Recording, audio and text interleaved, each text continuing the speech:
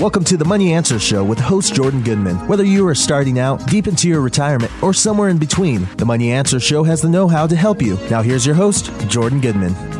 Welcome to the Money Answer Show. This is Jordan Goodman, your host. My guest this hour is Michael Taylor.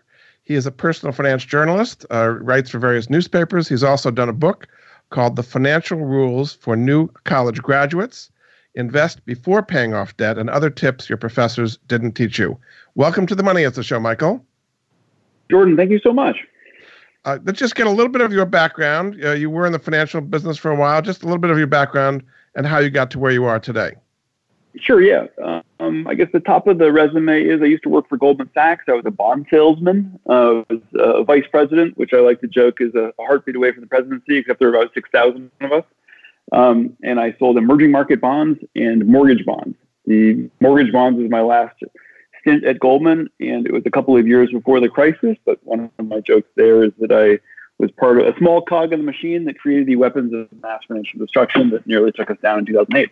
After that, I ran an investment fund, and starting in about 2012, I started writing and teaching about finance, and I can give you more reasons for that. But the brief resume is Wall Street, then my own distressed debt investing fund, and then been teaching and writing about finance ever since. So a lot of people getting out of college these days, what is their state of financial literacy, and therefore why do you think you needed to do this book? Oh, boy, there's so much there. The financial literacy, and I'm going to make up a number, but see if it resonates with you and with your listeners. But I think somewhere between 90 and 95% of people go, I'm not a finance person. I don't really get this. And I think there's maybe a 5 to 10% of folks who are super lucky because they had a parent who knew what was going on or was sophisticated. But in general, I'm going to make a gross up generalization. We don't get taught this in college. We don't get taught this in high school. We don't get taught it in junior high, which is probably when it should start. So most people muddle through for decades. And my demographic, I'm 46, I think is starting to figure out the consequences of what they do and that they could kind of get it. But they also appreciate this book because they go, some of these things I know what I'm doing. A lot of things I don't yet know what I'm doing. But over a couple of decades, you start to get it. The average 22-year-old that I talk to hasn't even been faced with the problems yet. So they have a lot of questions. Your blog is at bankers-anonymous.com. What kind of things can people find at your blog site? Yeah, so that was inspired post-crisis. And the Bankers Anonymous is really a reference to we need to get sober and serious about finances. And I felt very mission-driven after the crisis that I understood finances, and a lot of people didn't. And that was, in some sense, a reason for the crisis.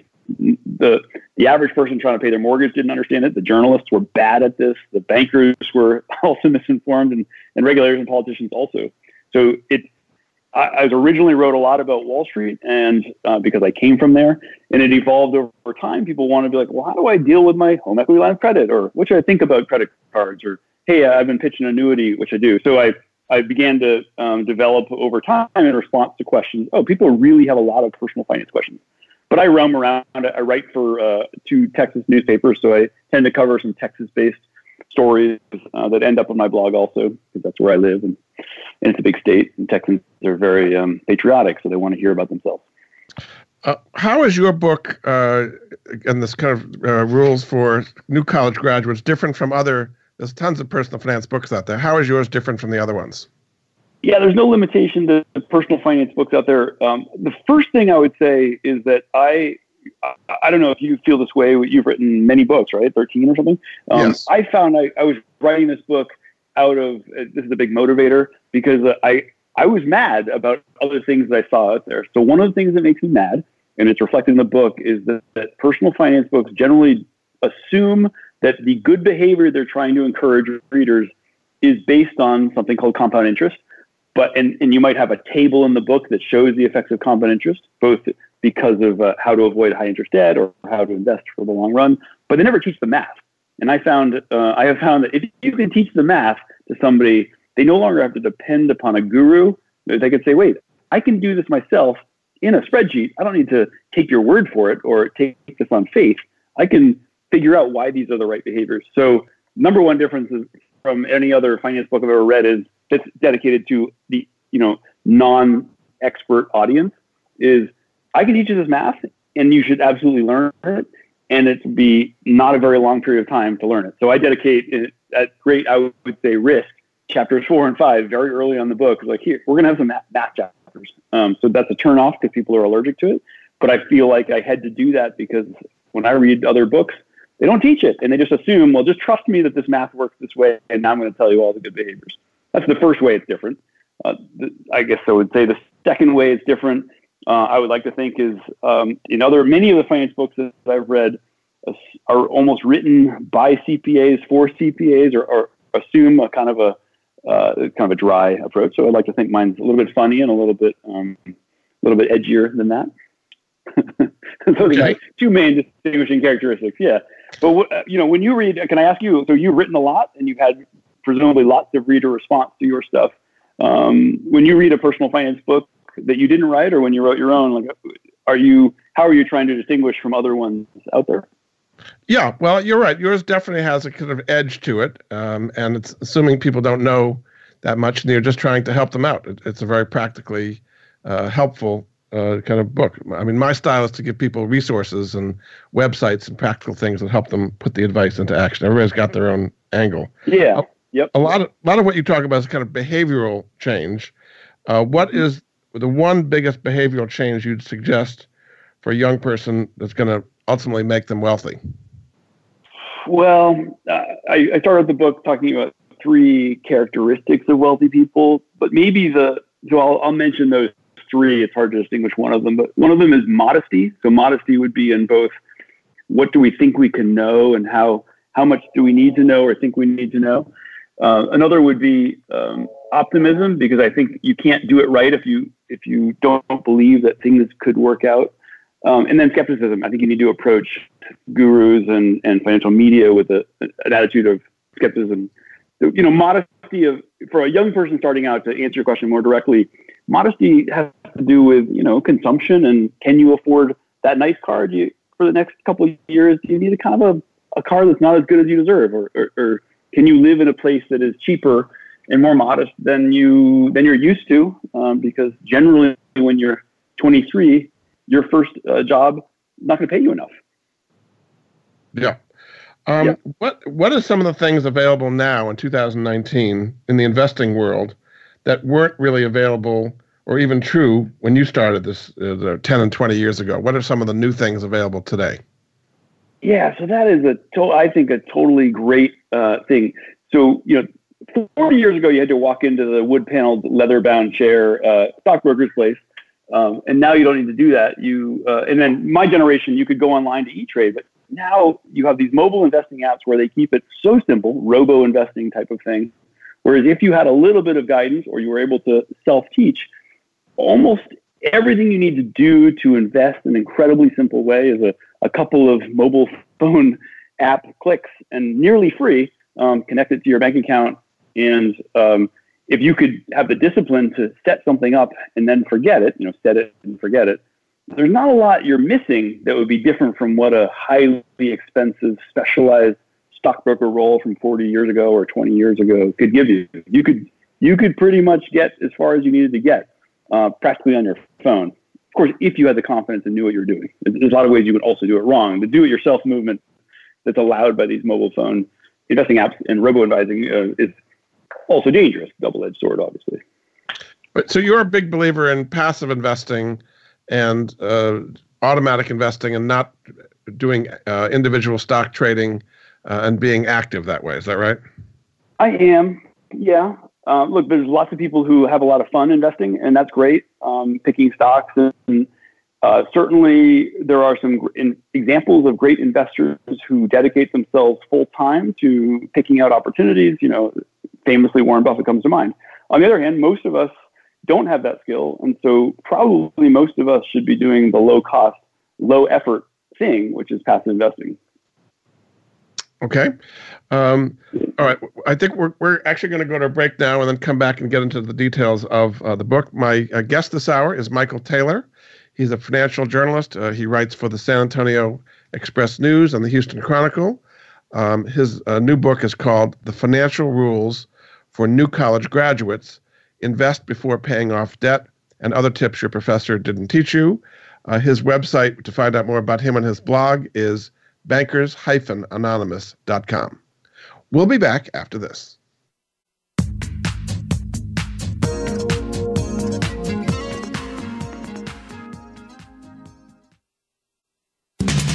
We're always talking business.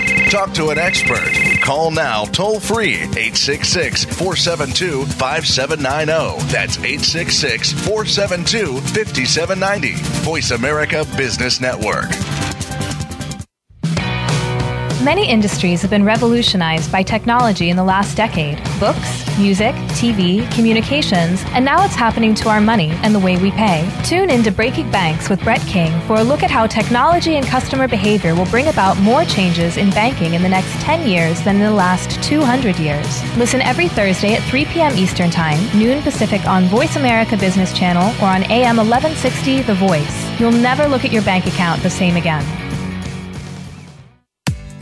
Attention heroes, current and former firefighters, law enforcement, military, medical, or educational professionals. Heroes can receive rewards averaging over $2,500 when they buy, sell, or refinance a home. Heroes come first. Along with the Homes for Heroes is the nation's largest hero reward program. Their mission is to provide extraordinary savings to heroes who provide extraordinary services to our nation and its communities every day. Learn how you can purchase a home for no down payment, no closing costs, and get money back at closing. Find out how you can own for less than you may pay for rent. Get your hero rewards at heroescomefirst.com. That's heroes, HEROES, comefirst.com. 888-437-6114. Jordan Goodman is an affiliate. He recognizes quality solutions, forming relationships to help improve the lives of his listeners.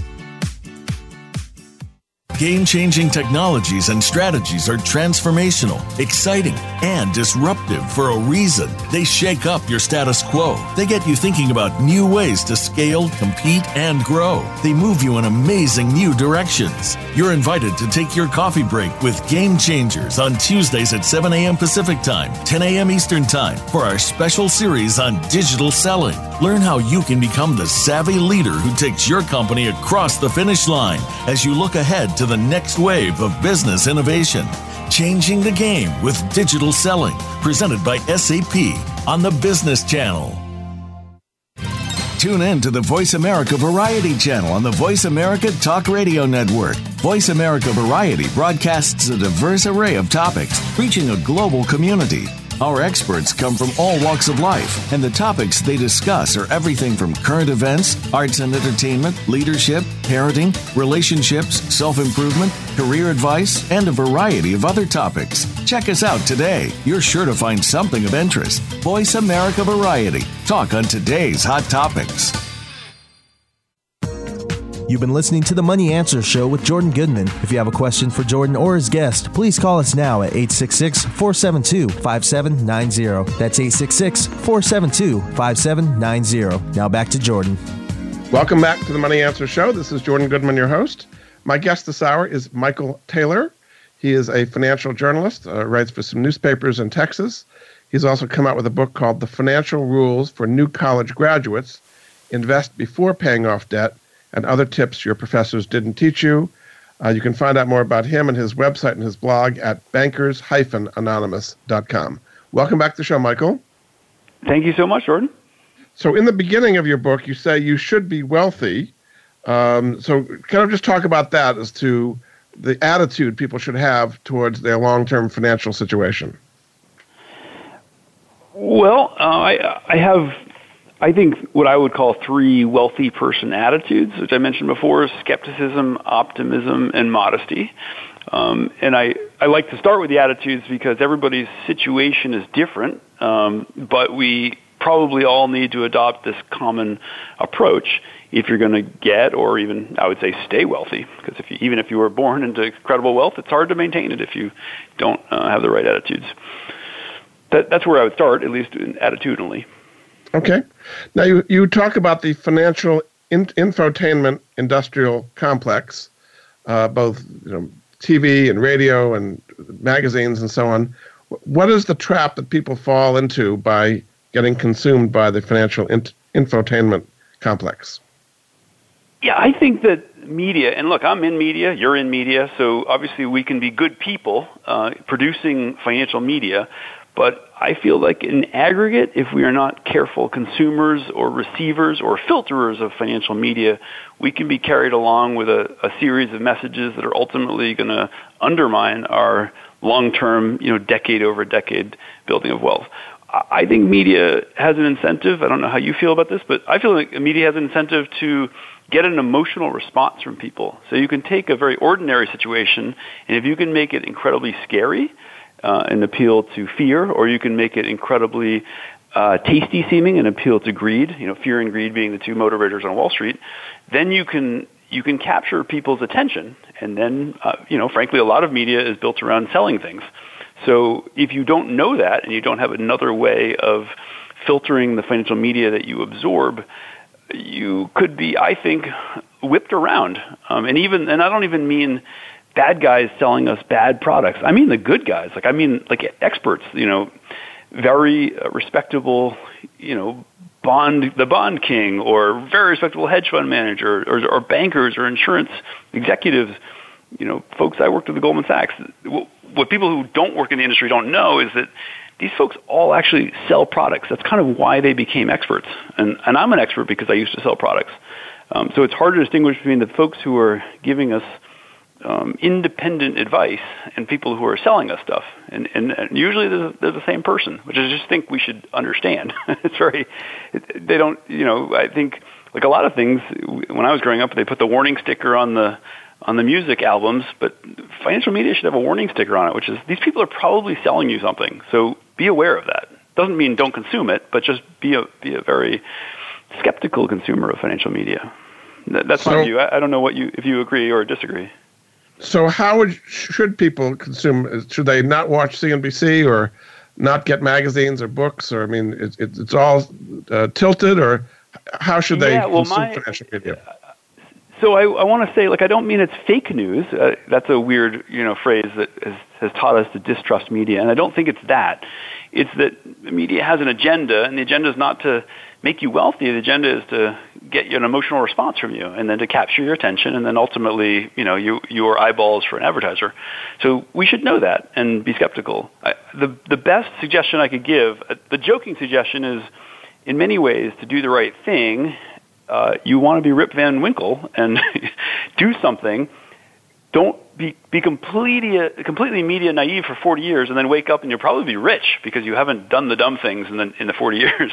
But if we're not literally going to be Rip Van Winkle, so the next best, probably more realistic piece of advice I can give is consume a lot less of ephemeral media, stuff that lasts, for a day or a month, and try to consume more media that's 3 years and 10 years and 30 year oriented, and that's essentially just books. Books are oriented towards decades, and blogs are oriented towards the next hour.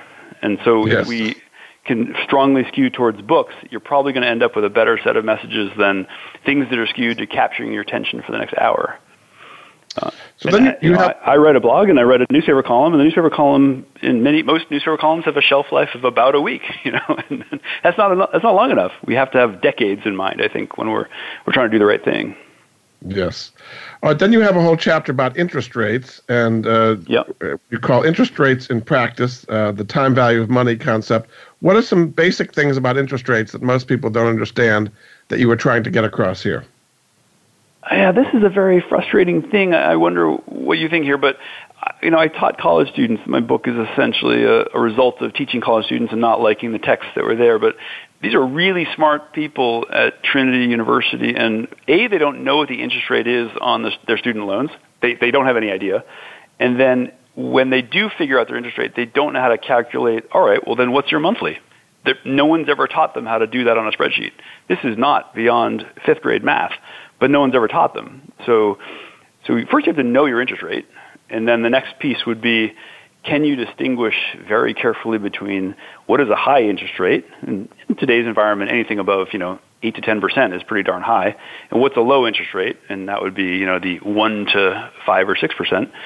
And then if you can distinguish between those interest rates, and you could do the math to figure out, all right, so how does that either affect you as a person paying on debt or affect you as a person earning interest or earning a return on an investment, can you then do the next step, which is what it will be the compounding effects of those interest rates over time. And if you could do that, then you would be a very long way towards understanding how why the advice that people give you is given with mathematical certainty. It's just not really taught that way. But the first step would be: do you know what your interest rates are, and can you calculate? Okay, so what's the monthly? And then can you do the later step? So related to that is compound interest. One of your mathematical chapters is about compound interest. People kind of understand it in general, but what's the specific idea, without going into all the math in the chapter, that people should understand about how compound interest works? Yeah, this is the magic behind everything, both how interest works against you in debt or how it works for you in terms of investments. If I was going to give somebody the first lesson, would be our brains have a really hard time understanding exponential growth math. So why is it that the $5,000 vacation in Hawaii actually costs you $34,000 if you pay it off over 15 years? That's why. Or why does a simple IRA investment of $5,000, how would that plausibly become worth $500,000 50 years later? Well, it's just 10% math. So we have really hard. So the first rule is you wouldn't know this by instinct. You would have to do this by really working through the math. So that's the first lesson. This is not logical. It's beyond. Exponential math does not occur to our brains easily. The second would be actually doing the math and being able to learn how to do it on a spreadsheet, which I have YouTube videos teaching that, and I try to teach it as a recipe in my 2 chapters, is very much the work of just probably a couple of hours, and anybody who has gotten through junior high or high school math could do this. It's not beyond almost anybody. But we haven't been taught it because I think professors and teachers don't realize the importance of it. So my second lesson would be this is doable. And there's hundreds of people teaching this, probably thousands of people teaching this for free on YouTube, but we've just never been told that capturing this would, I think, unlock all the reasons why people are giving a certain type of advice in personal finance. It's because of compound interest, both the way it works against you in terms of debt and the way it can work for you in terms of investments and savings. The next chapter, you talk about the other math, which is discounting cash flows, which is the way you analyze a stock and what the dividends it might be in the future. Just what is the basic concept of discounted cash flow that people need to know? Yeah, discounted cash flows is the same algebra formula as compound interest, but solving for a different variable is the first thing to know. So this isn't more complicated than compound interest. It's the same thing. And the second thing is this is what every bank and every insurance company and every pension program, so these massive forces that we are interacting with for our savings, investments, loans, and pensions, they are all based on this math concept of discounting cash flows. We don't know it because people don't describe it that way, but it is the fundamental math that is driving everything. And I think knowing the math puts you at an incredible advantage with respect to talking to your insurance broker, your banker, the folks who are running your pension, the folks who are running your retirement account, because you go, oh, I know what they're doing. They're not doing wizardry. They're not doing magic. This is math, and I could understand it, and I could have a informed conversation, and I could ask them questions, and I could be skeptical about what the product is from the insurance company because I know the math that they're doing. And if they don't understand the math and they can't answer my question, then maybe I need to be skeptical about the experts in my life. So I see it as a huge equalizer. If you were to understand the math that is being done to you, then you can, in a sense, turn the tables and go, wait, I know what they're doing now, and I can ask good questions and I can respond appropriately. It also happens to be for investors like Warren Buffett and originally before him, Benjamin Graham, this is how you'd fundamentally invest. This is, if you were into a do-it-yourself investment approach, you'd need to know this math because it's how you invest. It's the basis for all investing. It's the basis for valuing stocks and bonds and everything else. That's the key. So how do you use discounted cash flow to value stocks? It's at a price today, but then you can project what the cash flow would be. How do you use that to make sure you're not paying too much for a stock today? Well, so this is interesting. I'll give you the quick idea. I'll see if I can explain it quickly, and then I'll give you the more skeptical idea about why it would be really hard in practice to do it. The quick idea, the theoretical finance idea, is that the reason why stocks are valuable is because we have a claim as a tiny owner of a company or a fractional owner of a company to all future profits. So theoretically, if you knew what the profits would be of a company going forward, then you could put that all into a spreadsheet, and applying this math formula, you could say, well, these future profits in years 1, 2, 3, 4, all the way to year 50 and infinity can be mathematically converted into dollars today, and that would be the application of the discounting cash flow formula. And if you can do that, and it's not hard to model. It's hard to come up with what we think the future profits are. That's the hard part. But the math part is a easy spreadsheet work that a junior high kid could do it in a spreadsheet. Then you could get a single number today that tells you what the future profits are worth. And essentially that is the worth of a company with a few adjustments like do they own hard assets like buildings and other things. But that gives you a fundamental baseline value of a stock or any investment that's based on cash flows like a bond. So that's what you do, and that's how it's done. Like I said, the math is relatively easy. The skeptical part, the really hard part, is that we can be fooled by models, and by that I mean that all assumes that you are inputting a number into here's what the profits will be 10 years from now, 12 years from now, 15 years from now. So even though you're being very mathematical and scientific, these are highly uncertain things. So we have to be re-skeptical again that we actually know what the profits are 10 years ago. And, this is guesswork. And it's science, but it's also a lot of art. So we can't be that precise. We could come up with a number, but again, we should be aware that these numbers are based on some art, not just pure science. Yeah. Future isn't quite that certain. Very good. All right. We have to take another break. Highly uncertain, which makes fundamental value investing very difficult. Yes. All right, we have to take another break. This is Jordan Goodman of the Money Answer Show. My guest this hour is Michael Taylor. He's a financial journalist. He's written a book called The Financial Rules for New College Graduates. You can see more about him and his blog and his website at bankers-anonymous.com. We'll be back after this.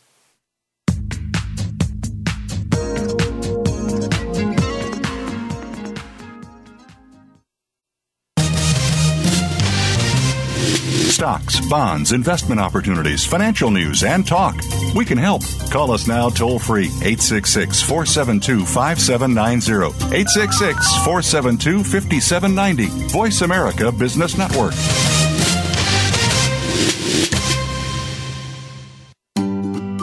Do you or someone you love have a life insurance policy that's no longer needed or not affordable? Did you know that you can sell your policy for cash? Your reason for buying life insurance has probably changed. Thousands of Americans turn to life insurance settlements to help sell their policies. They act as your representative, getting the highest market offer for you. You've got nothing to lose by simply inquiring. If you're over 64 with $100,000 or more of life insurance, you may already qualify. Call 877-485-6681 to get your free non-binding appraisal or visit fundinglife.com. Life Insurance Settlements. Discover the true value of your life insurance. 877-485-6681. Jordan Goodman is an affiliate. He recognizes quality solutions, forming relationships to help improve the lives of his listeners. You've been listening to the Money Answer Show with Jordan Goodman. If you have a question for Jordan or his guest, please call us now at 866-472-5790. That's 866-472-5790. Now back to Jordan. Welcome back to the Money Answer Show. This is Jordan Goodman, your host. My guest this hour is Michael Taylor. He's a personal financial journalist. He's written a book called The Financial Rules for New College Graduates. You can also find more about him and his blog at bankers-anonymous.com. Welcome back to the show, Michael. Thank you so much, Jordan. So you have a chapter on high interest debt. What are some of the highest interest debt vehicles out there, and how should people deal with them? Well, the most common one is, of course, credit card debt. They're as easy to acquire as catching a cold by, walking down the street. It's very easy to get credit card debt, and generally the interest rates, unless you have a special teaser rate, start at about 12%, and they can go as high as 29.99%. So that's what everybody has in their wallet, the availability of high interest debt. It's very easy to get. And one of the things I think about personal finance is if you have high interest debt, and half of Americans do carry a balance from month to month, so it's extremely common that you would have high interest credit card debt. The good news, bad news, the silver lining of having a balance is you don't need to know anything about personal finance except pay down your high interest debt. It gets really simple. There's nothing complicated. Just pay it down, and you will massively improve your situation. And you don't need to be sophisticated at all about it. Just pay it off. So that's the high interest debt we have in our wallets. There's other, I would say, equally bad or even worse stuff. We have subprime auto loans and subprime mortgages, and if we've readers of news from 10 years ago remember what happened with subprime mortgages, there's high interest. There's even worse stuff like payday loans, and that's a very common thing, and those are even higher rates of interest. And that would be even more urgently pay that down, and your financial situation would be vastly improved if you are subject to high interest debt. It gets real simple at that point. The reason people do payday loans and subprime home loans and car loans is they can't qualify for traditional lower interest loans. So if somebody's in that circumstance, they needed to buy a car and their credit isn't good enough, what do you tell them to do? Don't do a subprime loan, car loan, or what are they supposed to do if they can't qualify for traditional credit? Yeah, the problem of a car, if you have bad credit or weak credit, is a lot of people need a car. So in order to be employed, you need a car. In order to get your kids from here to the doctor's office, you need a car. So I think all you can control at that point is what is the price I'm willing to pay for a car. So don't get a subprime auto loan on a $25,000 truck. Try to get if you have to get a subprime auto loan, try to get it on the $7,000 ugly beat-up truck. All you can control at that point is the price. I would say people who have been onto a car lot have had the salesperson say, how much can you afford per month? And I would say that's a trick question. The right question is, what's the lowest cost vehicle you can possibly buy that gets you from point A to point B? And if you need a subprime auto loan, it's bad, but you probably need a car. So get the cheapest possible car you can get until you can pay that thing down and improve your credit. At that point, you're allowed to, stretch a little bit. But you probably just need to get a terrible looking car because a subprime $25,000 car is just too much. You'll never get out from under it. Then you have a chapter on saving and how to set up kind of automatic savings systems. Somebody coming out of college who may have a lot of student loan debt, isn't earning that much, how can they set up savings when it seems like they need all their money to pay their debts? Yeah, the classic thing is everybody says, well, do a budget. And not being a budgeter myself, and I believe 5% of people are budgeters and the rest, 95% of us, are not. I don't think that is the right approach to it. I do think the right and only way that I'm sure works is to automate. And by that I mean you go to your bank and you say, I get paid on the first of the month, and that means on the first or the second of the month, bank, please automatically take out X amount of dollars, whether it's $10 or $25 or $100, whatever you can afford, and put it into an account that I can't access very often or very easily, so that it is out of my spending account.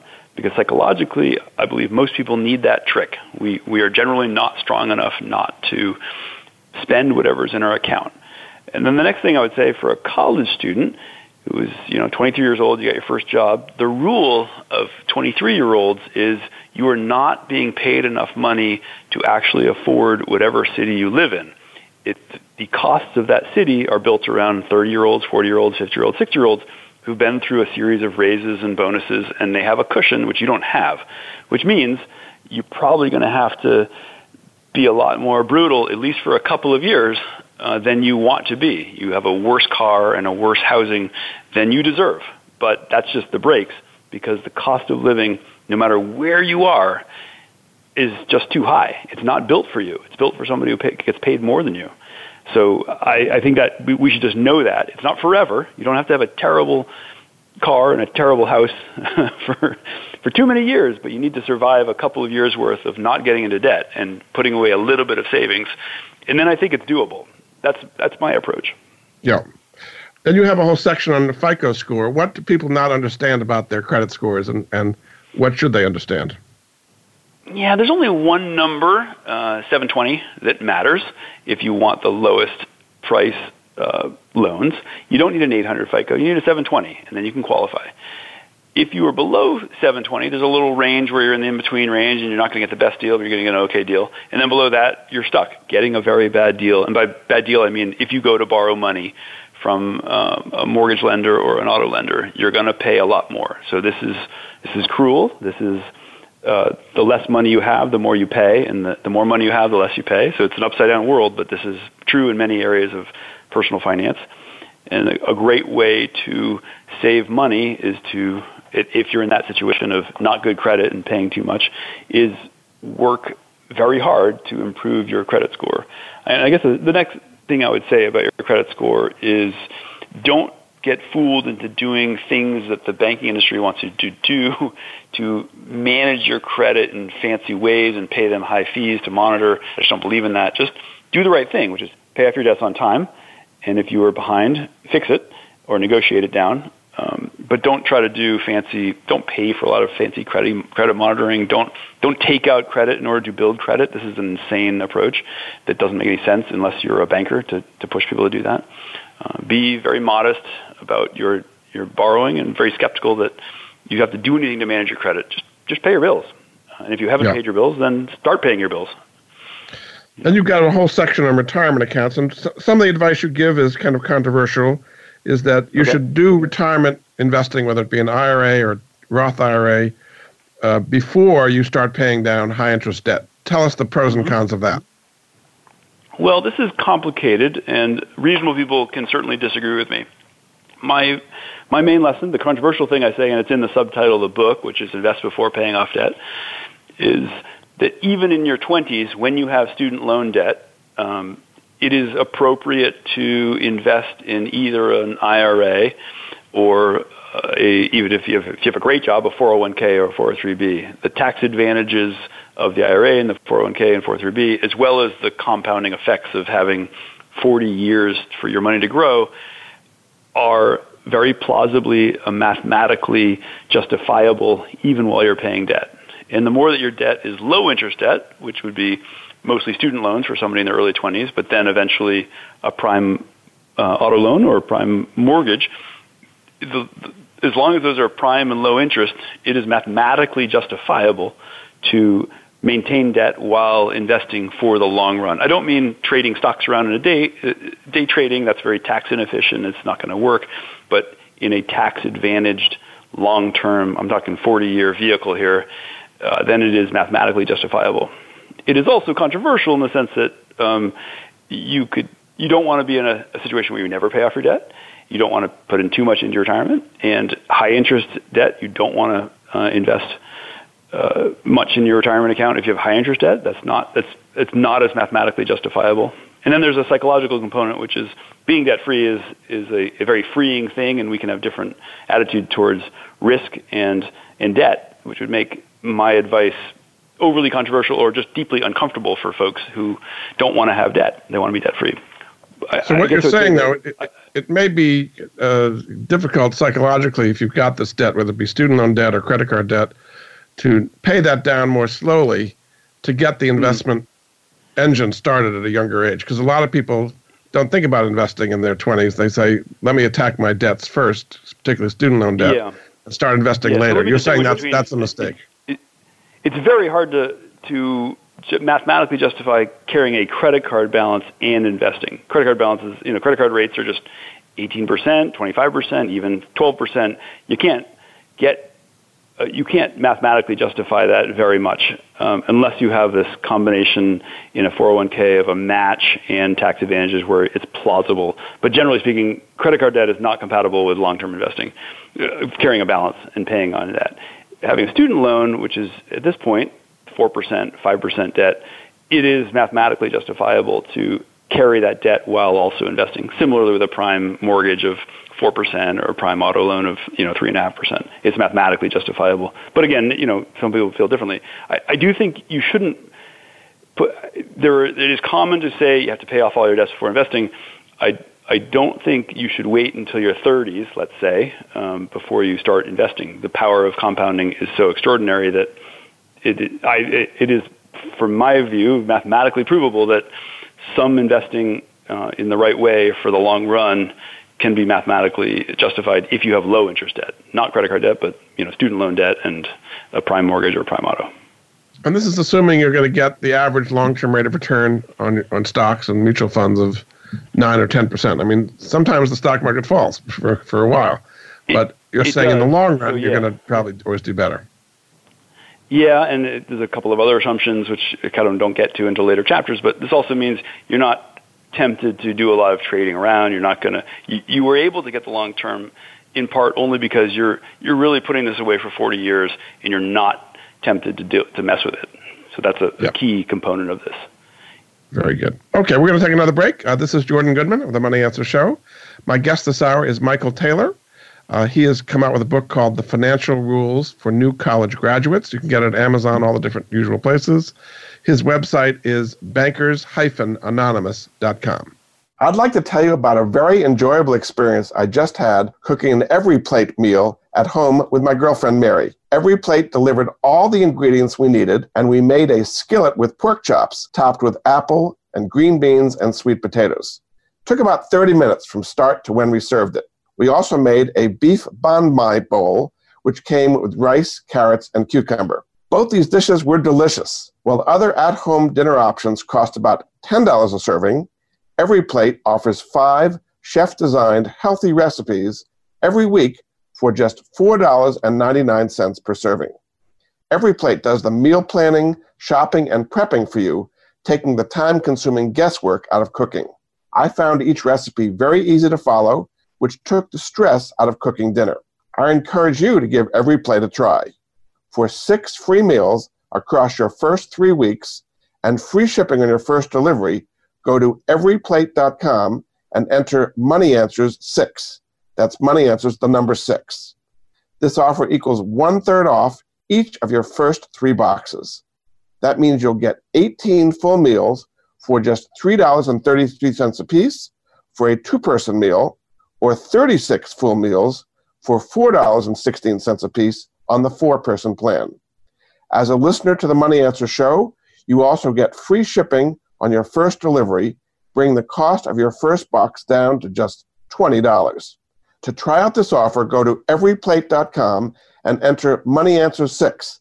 That's Money Answers, the number 6, and enjoy a delicious, low-priced dinner in your home. We'll be back after this.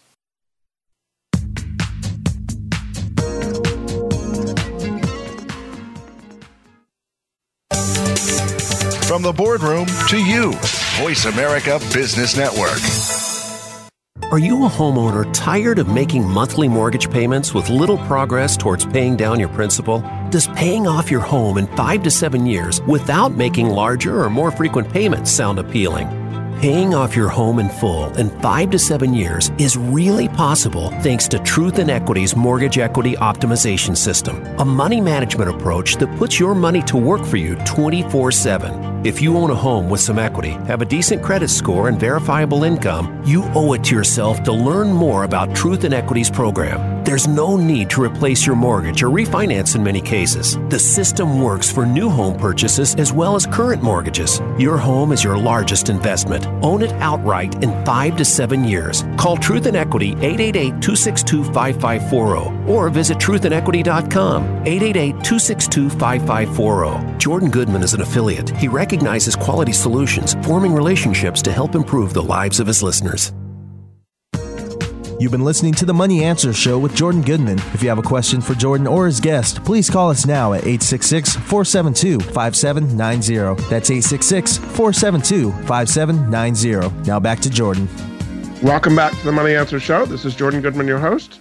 My guest this hour, Michael Taylor, has written a book called The Financial Rules for New College Graduates. You can see more at his website, bankers-anonymous.com. Welcome back to the show, Michael. Thank you so much, Jordan. You talk about cars, so how should you make the right decision on paying cash for a car versus taking out a loan? Yeah, well, most of us don't have the choice to pay cash until later on in life, so you're probably taking out a loan. It would be lovely to pay cash.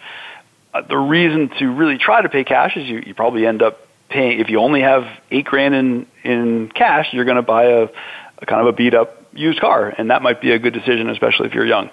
Most of us are not going to have the cash to do it, so you're going to take out a loan. I think the key there is, can you keep your payment as small as possible through buying less car than you think you want or that you think you deserve. And I like to just remind people that you're not buying your personality at the car dealership. You are trying to get a declining asset, a consumer asset that's going to lose value over time, like a washing machine.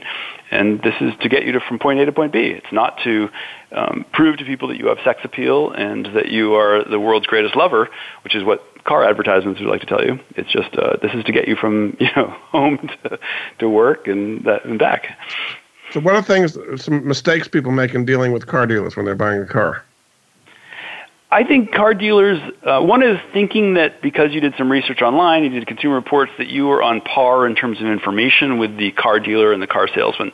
And I would say you do this, we do this once every 5 years or once every 15 or 20 years, and they do this 4 times a day. So they have extraordinary advantage in negotiating over the car. We are not on equal footing, which means just be cautious. Of course, do your research online, but you don't have the information the salesperson has. So that's number one, is be skeptical that you are on an equal footing.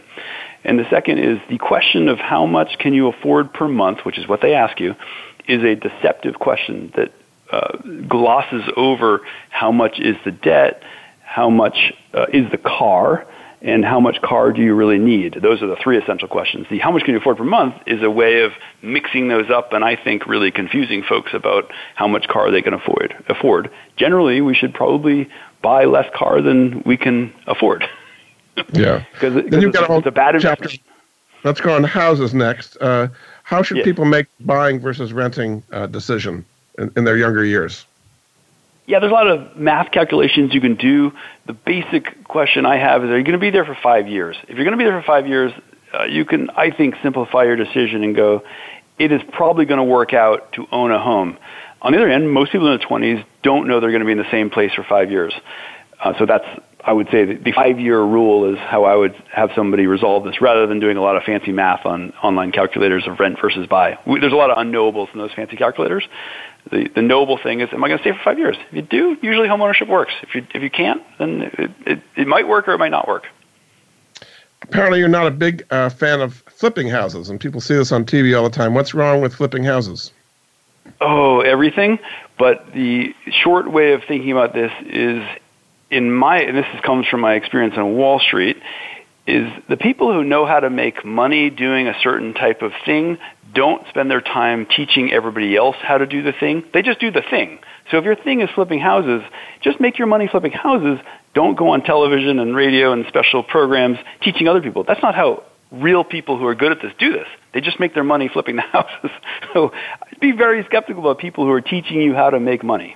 And that applies to a lot of areas, like FX trading or all sorts of futures trading, all sorts of stuff. Flipping houses doing is it, not one of teaching. More egregious examples. Right. Yeah. You have a whole chapter on insurance. You come down pretty strongly on term versus cash value. Why should people do term instead of cash value insurance? The math there is complicated, but the question you should ask when buying insurance is, what's the risk I'm transferring from my household, some catastrophic financial risk from my household to a big company, the insurance company. And I think when you get term, so that's 5-year or 10-year or 20-year insurance, it's much clearer, it can be made much clearer, what risk am I transferring? And probably, if you're buying 10-year term, you're transferring the risk that you as the income earner in your household are not going to leave your dependents, your spouse, your kids, bereft of money. But if you buy whole life insurance, it often gets mixed up in a whole investing process, which I think is confusing to the average person. In that confusion, the insurance salesman can make their money. So I think you're less likely to be confused, and you're less likely to overpay for insurance when you do term insurance. You have a chapter on work, and you say people should take the lottery test when they're at work and looking at their salary. What is the lottery test, and how does that work? Yeah, we do. We have the fantasy, like, what would you do if you won the lottery? And I think that if your answer is, I would quit my job, the famous country song, take this job and shove it, if that's your answer, it's an indicator that you don't like your job that much and that you probably need to think about getting a better job. I think one of the things that makes you wealthy over your life is, are you in a job that you like? Are you good at what you do? Do you enjoy doing it? And you're probably going to work at it for many more years and much harder and have much more success.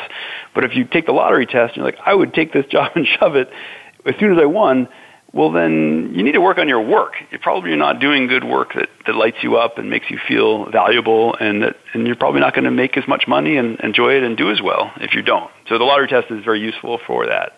And we've all had the fantasy, of course, of winning the lottery. And by the way, nobody should buy lottery tickets, but I've been guilty myself. When it gets really big, yeah, I've bought a lottery ticket. I'll admit it. But it's not a good fantasy in terms of are you doing the right thing with your life? Probably if you're having that fantasy all the time, or if you're actually buying the lottery tickets. Yes, you have a chapter on death where you talk about what you should do with your remaining lifespan and what you call aspirational wealth. What do you mean by that? Well, I think death is useful for figuring out what are our priorities. I don't think we need to add a lot of zeros to our bank account, and sometimes death of a loved one or contemplating our own mortality, you start to go, there's a lot of things I don't need a big bank account for that might be how I should actually be spending my time or spending my emotional energy. So that's why I think death is a useful mirror to hold up to your life and go, do I have my priorities right? And you could be a very modest amounts of money in the bank and still be, I would consider, wealthy. Or you could be a really rich person who never feels like you have enough. And sometimes mortality is a way of clarifying these things. Yeah. You end your book with the epilogue on being wealthy, and you talk about philanthropy. You're saying you should focus and not diversify when you get to philanthropy. Talk about that a little bit. Yeah, I mean that as the opposite of investing. The classic investing idea is diversify, and people can disagree about that, but it's generally accepted for most people's situation. You want to diversify. In philanthropy, I don't think you should do a scatter shot of when my friends call, I send a $100 check, or if your means allow. Some people who are very wealthy, here, have a $10,000 or $25,000 check, or here's a $50 check. But without engaging in the actual problem or the actual organization, I have found it much more rewarding in my life, and I find talking to folks who are involved in philanthropy, when you give your time and your expertise plus your money to an individual organization or to an individual cause, and be willing to say no to a lot of other things, I think you enrich your own life while you are hopefully addressing the problem. I mean, I believe philanthropy is both helping somebody else, but it's also making yourself feel rich and enriching your own life. I see it as a very self-satisfying thing. And the best way to do that, and to be the most effective with your money and your time, is to really concentrate into a problem. And if you were able to engage your talents and your money towards a narrow problem with a narrow organization, I think you could really make a difference. But I don't think you can make a difference if I've got 20 different things, I send $50, or if your means allow, I send $500 to 20 different organizations. It's probably not going to be that meaningful, and you probably will not be enriched in your life in that way, nor are you probably getting to the root of 20 different problems, I think. Yeah. You say that ultimately happiness is about giving. If you achieve wealth, that giving is what's going to give you ultimate happiness. Is that the way most people look at it? I think it's a key. I think it's hard to be happy if you don't have anything to give, if you don't have either time or talent or money to give. It doesn't have to be much money or any money. I think if you gave of yourself and your talent and your time, that's an important way to give. So I think that's an element of happiness. I think another element of happiness, and I will contrast myself with the FIRE movement, and we can talk about that, what that is, but the idea that you want to retire early, I don't think is something I aspire to, or I wouldn't recommend people aspire to retire early, because I think work is also a key pillar of happiness. That sounds very maybe puritanical or something, but I think work gives us meaning and gives us attachment to the world, and so it also gives us an income, which is lovely. But if I had all the money in the world, I don't think I would not work. I think that would make me feel unattached to the world. So I think work is a key, and giving is a key. And probably some perspective of mortality and value, lining up your values appropriately. Great. It's approaching what are the things, yeah. Very good. Well, thanks so much. My guest this hour has been Michael Taylor. He's a personal financial journalist. He's written a book called The Financial Rules for New College Graduates, Invest Before Paying Off Debt and Other Tips Your Professor Didn't Teach You. You can find out more about him and his blog at his website, bankers-online.com. anonymous.com. Thanks so much for being a great guest on the Money Answer Show, Michael. Jordan Goodman, thanks so much. I really enjoyed it. Thanks again. We'll be back next week with another edition of the Money Answer Show. Goodbye for now. Thank you for joining Jordan Goodman and the Money Answer Show. If you have a question for Jordan, please visit his website at www.moneyanswers.com. And be sure to tune in every Monday at 12 p.m. Pacific Standard Time right here on Voice America Business. See you next week.